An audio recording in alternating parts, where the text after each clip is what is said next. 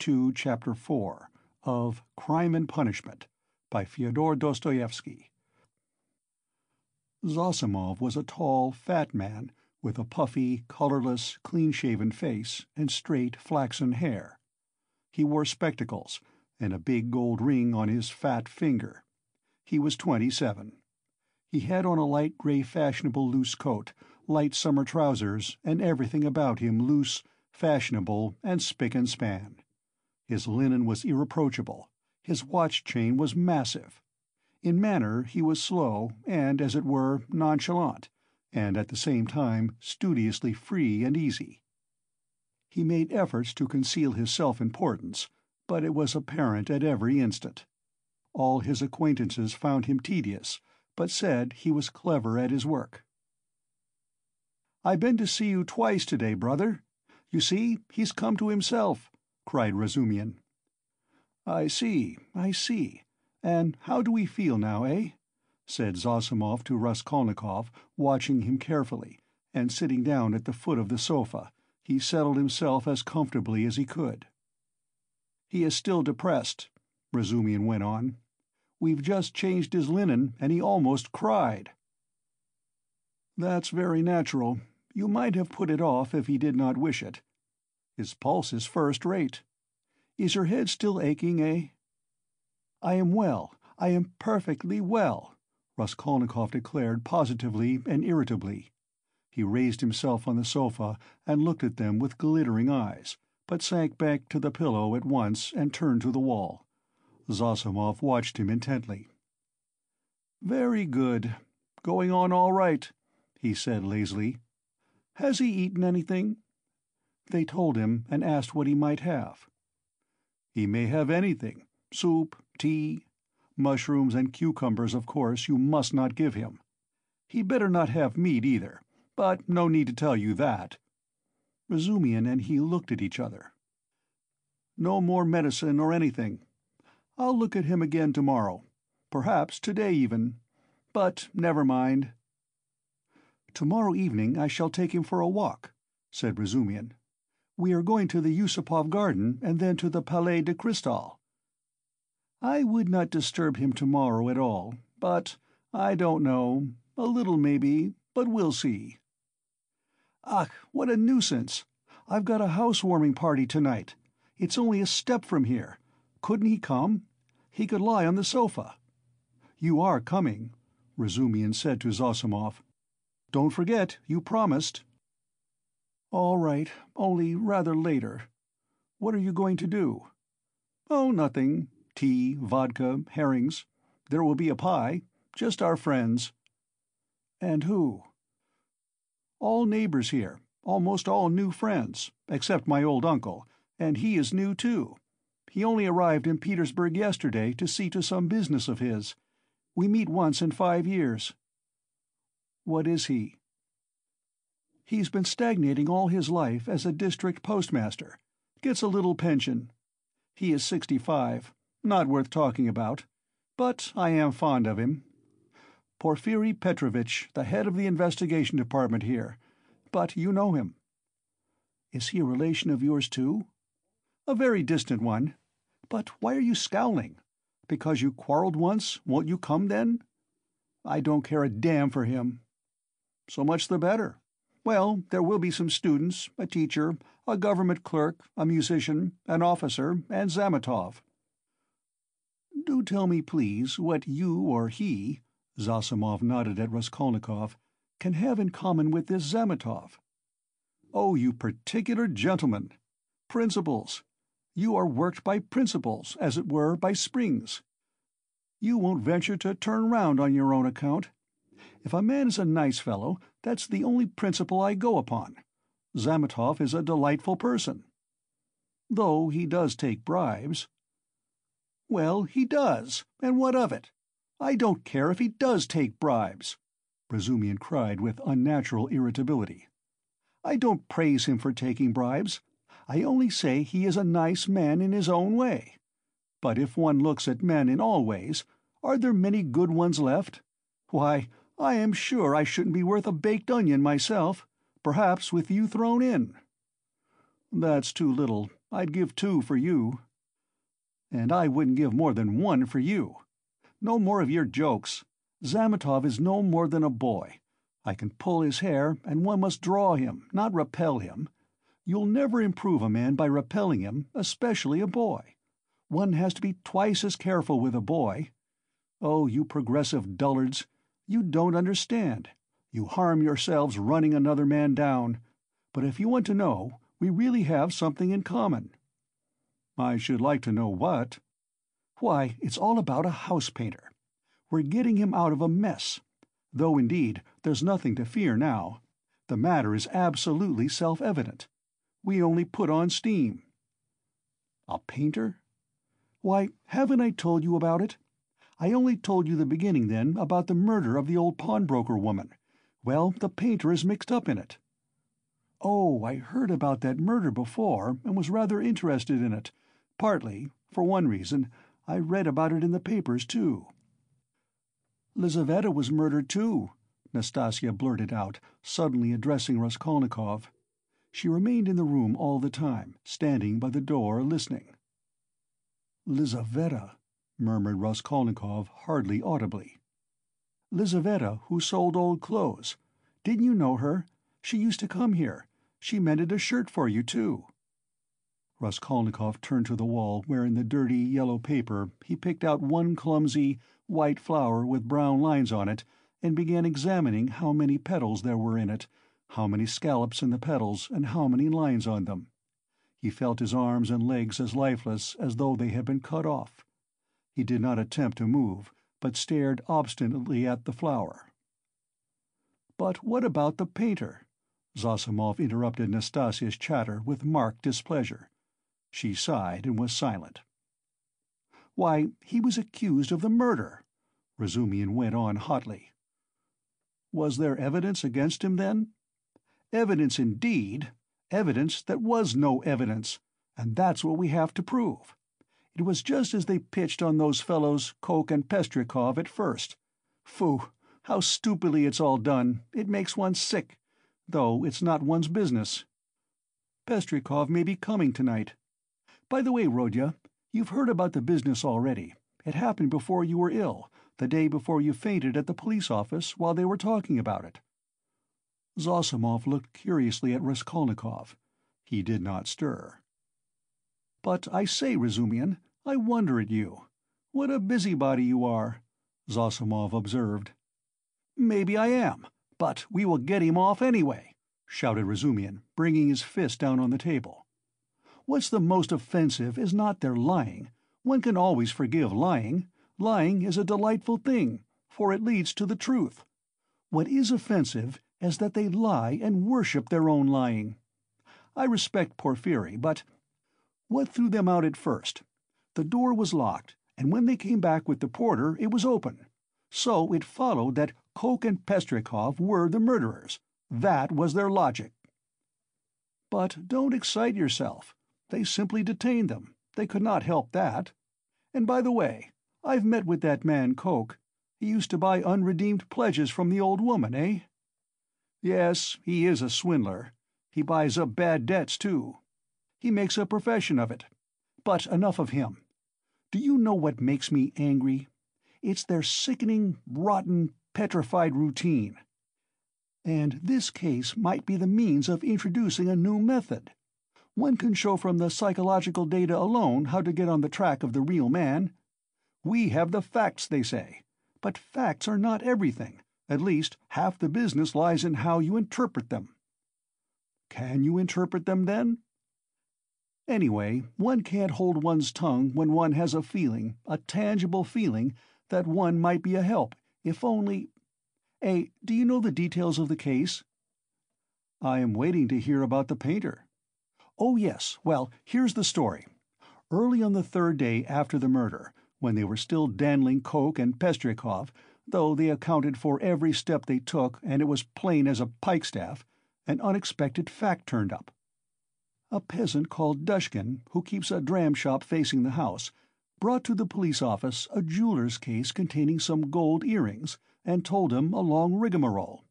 The day before yesterday, just after 8 o'clock, mark the day and the hour, A journeyman house-painter, Nikolai, who had been in to see me already that day, brought me this box of gold earrings and stones, and asked me to give him 2 rubles for them. When I asked him where he got them, he said that he picked them up in the street. I did not ask him anything more. I am telling you Dushkin's story. I gave him a note, a ruble that is, for I thought if he did not pawn it with me, he would with another. It would all come to the same thing. He'd spent it on drink, so the thing had better be with me. The further you hide it, the quicker you will find it, and if anything turns up, if I hear any rumors, I'll take it to the police. Of course that's all taradiddle. He lies like a horse, for I know this Dushkin. He is a pawnbroker and a receiver of stolen goods, and he did not cheat Nikolai out of a 30-ruble trinket in order to give it to the police. He was simply afraid. But no matter. To return to Dushkin's story. I've known this peasant Nikolai Dementiev from a child. He comes from the same province and district of Zaraïsk. We are both Ryazan men. And though Nikolai is not a drunkard, he drinks, and I knew he had a job in that house, painting work with Dmitri, who comes from the same village too. As soon as he got the ruble, he changed it, had a couple of glasses, took his change and went out. But I did not see Dmitri with him then. And the next day I heard that someone had murdered Alyona Ivanovna and her sister, Lizaveta Ivanovna, with an axe. I knew them, and I felt suspicious about the earrings at once, for I knew the murdered woman lent money on pledges. I went to the house and began to make careful inquiries without saying a word to anyone. First of all I asked, "Is Nikolai here?" Dmitri told me that Nikolai had gone off on the spree. He had come home at daybreak drunk, stayed in the house about 10 minutes, and went out again. Dmitri didn't see him again and is finishing the job alone. And their job is on the same staircase as the murder, on the 2nd floor. When I heard all that, I did not say a word to anyone. That's Dushkin's tale. But I found out what I could about the murder and went home feeling as suspicious as ever. And at 8 o'clock this morning, that was the 3rd day, you understand, I saw Nikolai coming in, not sober, though not to say very drunk. He could understand what was said to him. He sat down on the bench and did not speak. There was only one stranger in the bar, and a man I knew asleep on a bench, and our 2 boys. "Have you seen Dmitri?" said I. "No, I haven't," said he. "And you've not been here either?" "Not since the day before yesterday," said he. "And where did you sleep last night?" "In Pesky, with the Kolomensky men." "And where did you get those earrings?" I asked. "I found them on the street." And the way he said it was a bit queer. He did not look at me. "Did you hear what happened that very evening, at that very hour, on that same staircase?" said I. "No," said he, "I had not heard." And all the while he was listening, his eyes were staring out of his head, and he turned as white as chalk. I told him all about it, and he took his hat and began getting up. I wanted to keep him. "Wait a bit, Nikolai," said I. "Won't you have a drink?" And I signed to the boy to hold the door, and I came out from behind the bar. But he darted out and down the street to the turning at a run. I have not seen him since. Then my doubts were at an end. It was his doing, as clear as could be. "I should think so," said Zosimov. "Wait, hear the end. Of course they sought high and low for Nikolai. They detained Dushkin and searched his house. Dmitri too was arrested. The Kolomensky men also were turned inside out. And the day before yesterday they arrested Nikolai in a tavern at the end of town. He had gone there, taken the silver cross off his neck, and asked for a dram for it. They gave it to him.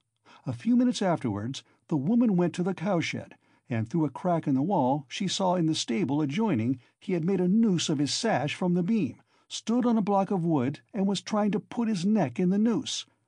The woman screeched her hardest. People ran in. 'So that's what you are up to.' 'Take me,' he says, 'to such and such a police officer. I'll confess everything.' Well, they took him to that police station, that is here, with a suitable escort. So they asked him this and that, how old he is, 22, and so on. At the question, 'When you were working with Dmitri, did you see anyone on the staircase at such and such a time?' Answer, 'To be sure, folks may have gone up and down, but I did not notice them.' 'And didn't you hear anything, any noise, and so on?' 'We heard nothing special.' And did you hear, Nikolai, that on the same day Widow So-and-so and her sister were murdered and robbed?" "I never knew a thing about it.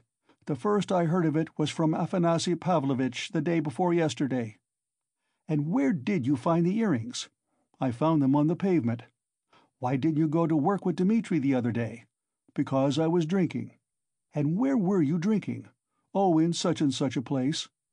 "Why did you run away from Dushkin's?" "Because I was awfully frightened." "What were you frightened of?" "That I should be accused." "How could you be frightened if you felt free from guilt?" Now, Zossimov, you may not believe me, that question was put literally in those words. I know it for a fact. It was repeated to me exactly. What do you say to that? "Well, anyway, there's the evidence." "I'm not talking of the evidence now. I am talking about that question, of their own idea of themselves. Well, so they squeezed and squeezed him, and he confessed. I did not find it in the street, but in the flat where I was painting with Dmitri. And how was that? Why, Dmitri and I were painting there all day, and we were just getting ready to go, and Dmitri took a brush and painted my face, and he ran off, and I after him. I ran after him, shouting my hardest, and at the bottom of the stairs I ran right against the porter and some gentlemen, and how many gentlemen there were I don't remember. And the porter swore at me, and the other porter swore too, and the porter's wife came out and swore at us too.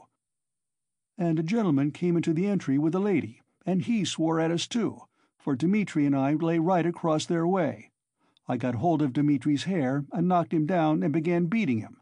And Dmitri, too, caught me by the hair and began beating me. But we did it all not for temper, but in a friendly way, for sport. And then Dmitri escaped and ran into the street, and I ran after him. But I did not catch him, and went back to the flat alone. I had to clear up my things. I began putting them together, expecting Dmitri to come, and there in the passage, in the corner by the door, I stepped on the box. I saw it lying there wrapped up in paper. I took off the paper, saw some little hooks, undid them, and in the box were the earrings." "Behind the door? Lying behind the door? Behind the door?" Raskolnikov cried suddenly, staring with a blank look of terror at Razumihin, and he slowly sat up on the sofa, leaning on his hand. "Yes, why? What's the matter? What's wrong?"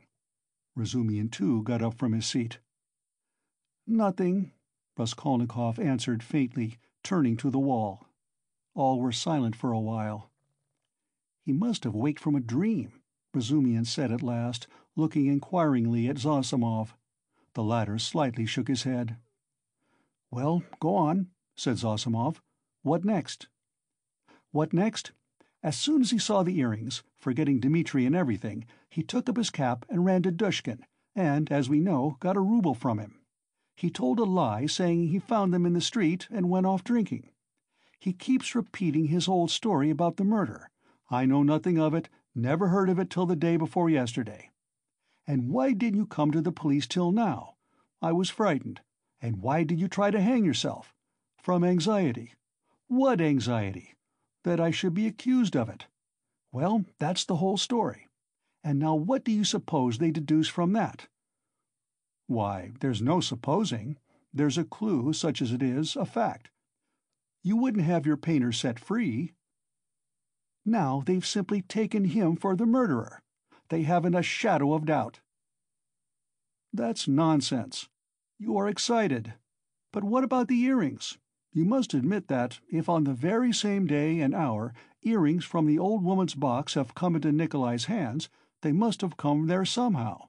That's a good deal in such a case." "How did they get there? How did they get there?" cried Razumihin. "How can you, a doctor, whose duty it is to study man and who has more opportunity than anyone else for studying human nature, how can you fail to see the character of the man in the whole story? Don't you see at once that the answer he has given in the examination are the holy truth? They came into his hand precisely as he has told us. He stepped on the box and picked it up." "The holy truth. But didn't he own himself that he told a lie at first?" "Listen to me. Listen attentively. The porter, and Coke, and Pestryakov, and the other porter, and the wife of the first porter, and the woman who was sitting in the porter's lodge, and the man Krukov, who had just got out of a cab at that minute and went in at the entry with a lady on his arm, that is 8 or 10 witnesses agree that Nikolai had Dmitri on the ground, was lying on him, beating him, while Dmitri hung on to his hair, beating him too. They lay right across the way, blocking the thoroughfare. They were sworn at on all sides, while they, like children, the very words of the witnesses, were falling over one another, squealing, fighting, and laughing with the funniest faces, and chasing one another like children. They ran into the street. Now take careful note. The bodies upstairs were warm, you understand, warm when they found them. If they, or Nikolai alone, had murdered them and broken open the boxes, or simply taken part in the robbery, allow me to ask you one question. Do their state of mind, their squeals and giggles and childish scuffling at the gate, fit in with axes, bloodshed, fiendish cunning, robbery? They just killed them, not 5 or 10 minutes before, for the bodies were still warm, and at once, leaving the flat open, knowing that people would go there at once, flinging away their booty, they rolled about like children, laughing and attracting general attention. And there are a dozen witnesses to swear to that. Of course, it is strange. It's impossible indeed, but— No, brother, no buts. And if the earrings being found in Nikolai's hands at the very day and hour of the murder constitutes an important piece of circumstantial evidence against him, although the explanation given by him accounts for it, and therefore it does not tell seriously against him, one must take into consideration the facts which prove him innocent, especially as they are facts that cannot be denied. And do you suppose, from the character of our legal system, that they will accept, or that they are in the position to accept, this fact, resting simply on a psychological impossibility, as irrefutable and conclusively breaking down the circumstantial evidence for the prosecution? No, they won't accept it. They certainly won't, because they found the jewel case and the man tried to hang himself, which he could not have done if he hadn't felt guilty. That's the point. That's what excites me, you must understand. Oh, I see you're excited. Wait a bit. I forgot to ask you. What proof is there that the box came from the old woman? That's been proved, said Razumian with apparent reluctance, frowning. Koch recognized the jewel case and gave the name of the owner, who proved conclusively that it was his. That's bad. Now, another point. Did anyone see Nikolai at the time that Koch and Pestryakov were going upstairs at first, and is there no evidence about that? Nobody did see him, Razumian answered with vexation. That's the worst of it. Even Koch and Pestryakov did not notice them on their way upstairs, though, indeed, their evidence could not have been worth much. They said they saw the flat was open and that there must be work going on in it, but they took no special notice and could not remember whether there actually were men at work in it. So the only evidence for the defense is that they were beating one another and laughing. That constitutes a strong presumption, but how do you explain the facts yourself? How do I explain them? What is there to explain? It's clear. At any rate, the direction in which explanation is to be sought is clear, and the jewel case points to it. The real murderer dropped those earrings. The murderer was upstairs, locked in, when Koch and Pestryakov knocked at the door. Koch, like an ass, did not stay at the door, so the murderer popped out and ran down, too, for he had no other way of escape. He hid from Koch, Pestryakov, and the porter in the flat when Nikolai and Dmitri had just run out of it. He stopped there while the porter and the others were going upstairs, waited till they were out of hearing, and then went calmly downstairs at the very minute when Dmitri and Nikolai ran out into the street and there was no one in the entry. Possibly he was seen, but not noticed. There are lots of people going in and out. He must have dropped the earrings out of his pocket when he stood behind the door, and did not notice he dropped them, because he had other things to think of. The jewel case is a conclusive proof that he did stand there. That's how I explain it. Too clever. No, my boy, you're too clever. That beats everything. But why? Why? Why? Because everything fits too well. It's too melodramatic. "Ach!" Razumian was exclaiming, but at that moment the door opened, and a personage came in who was a stranger to all present. End of Part 2, Chapter 4.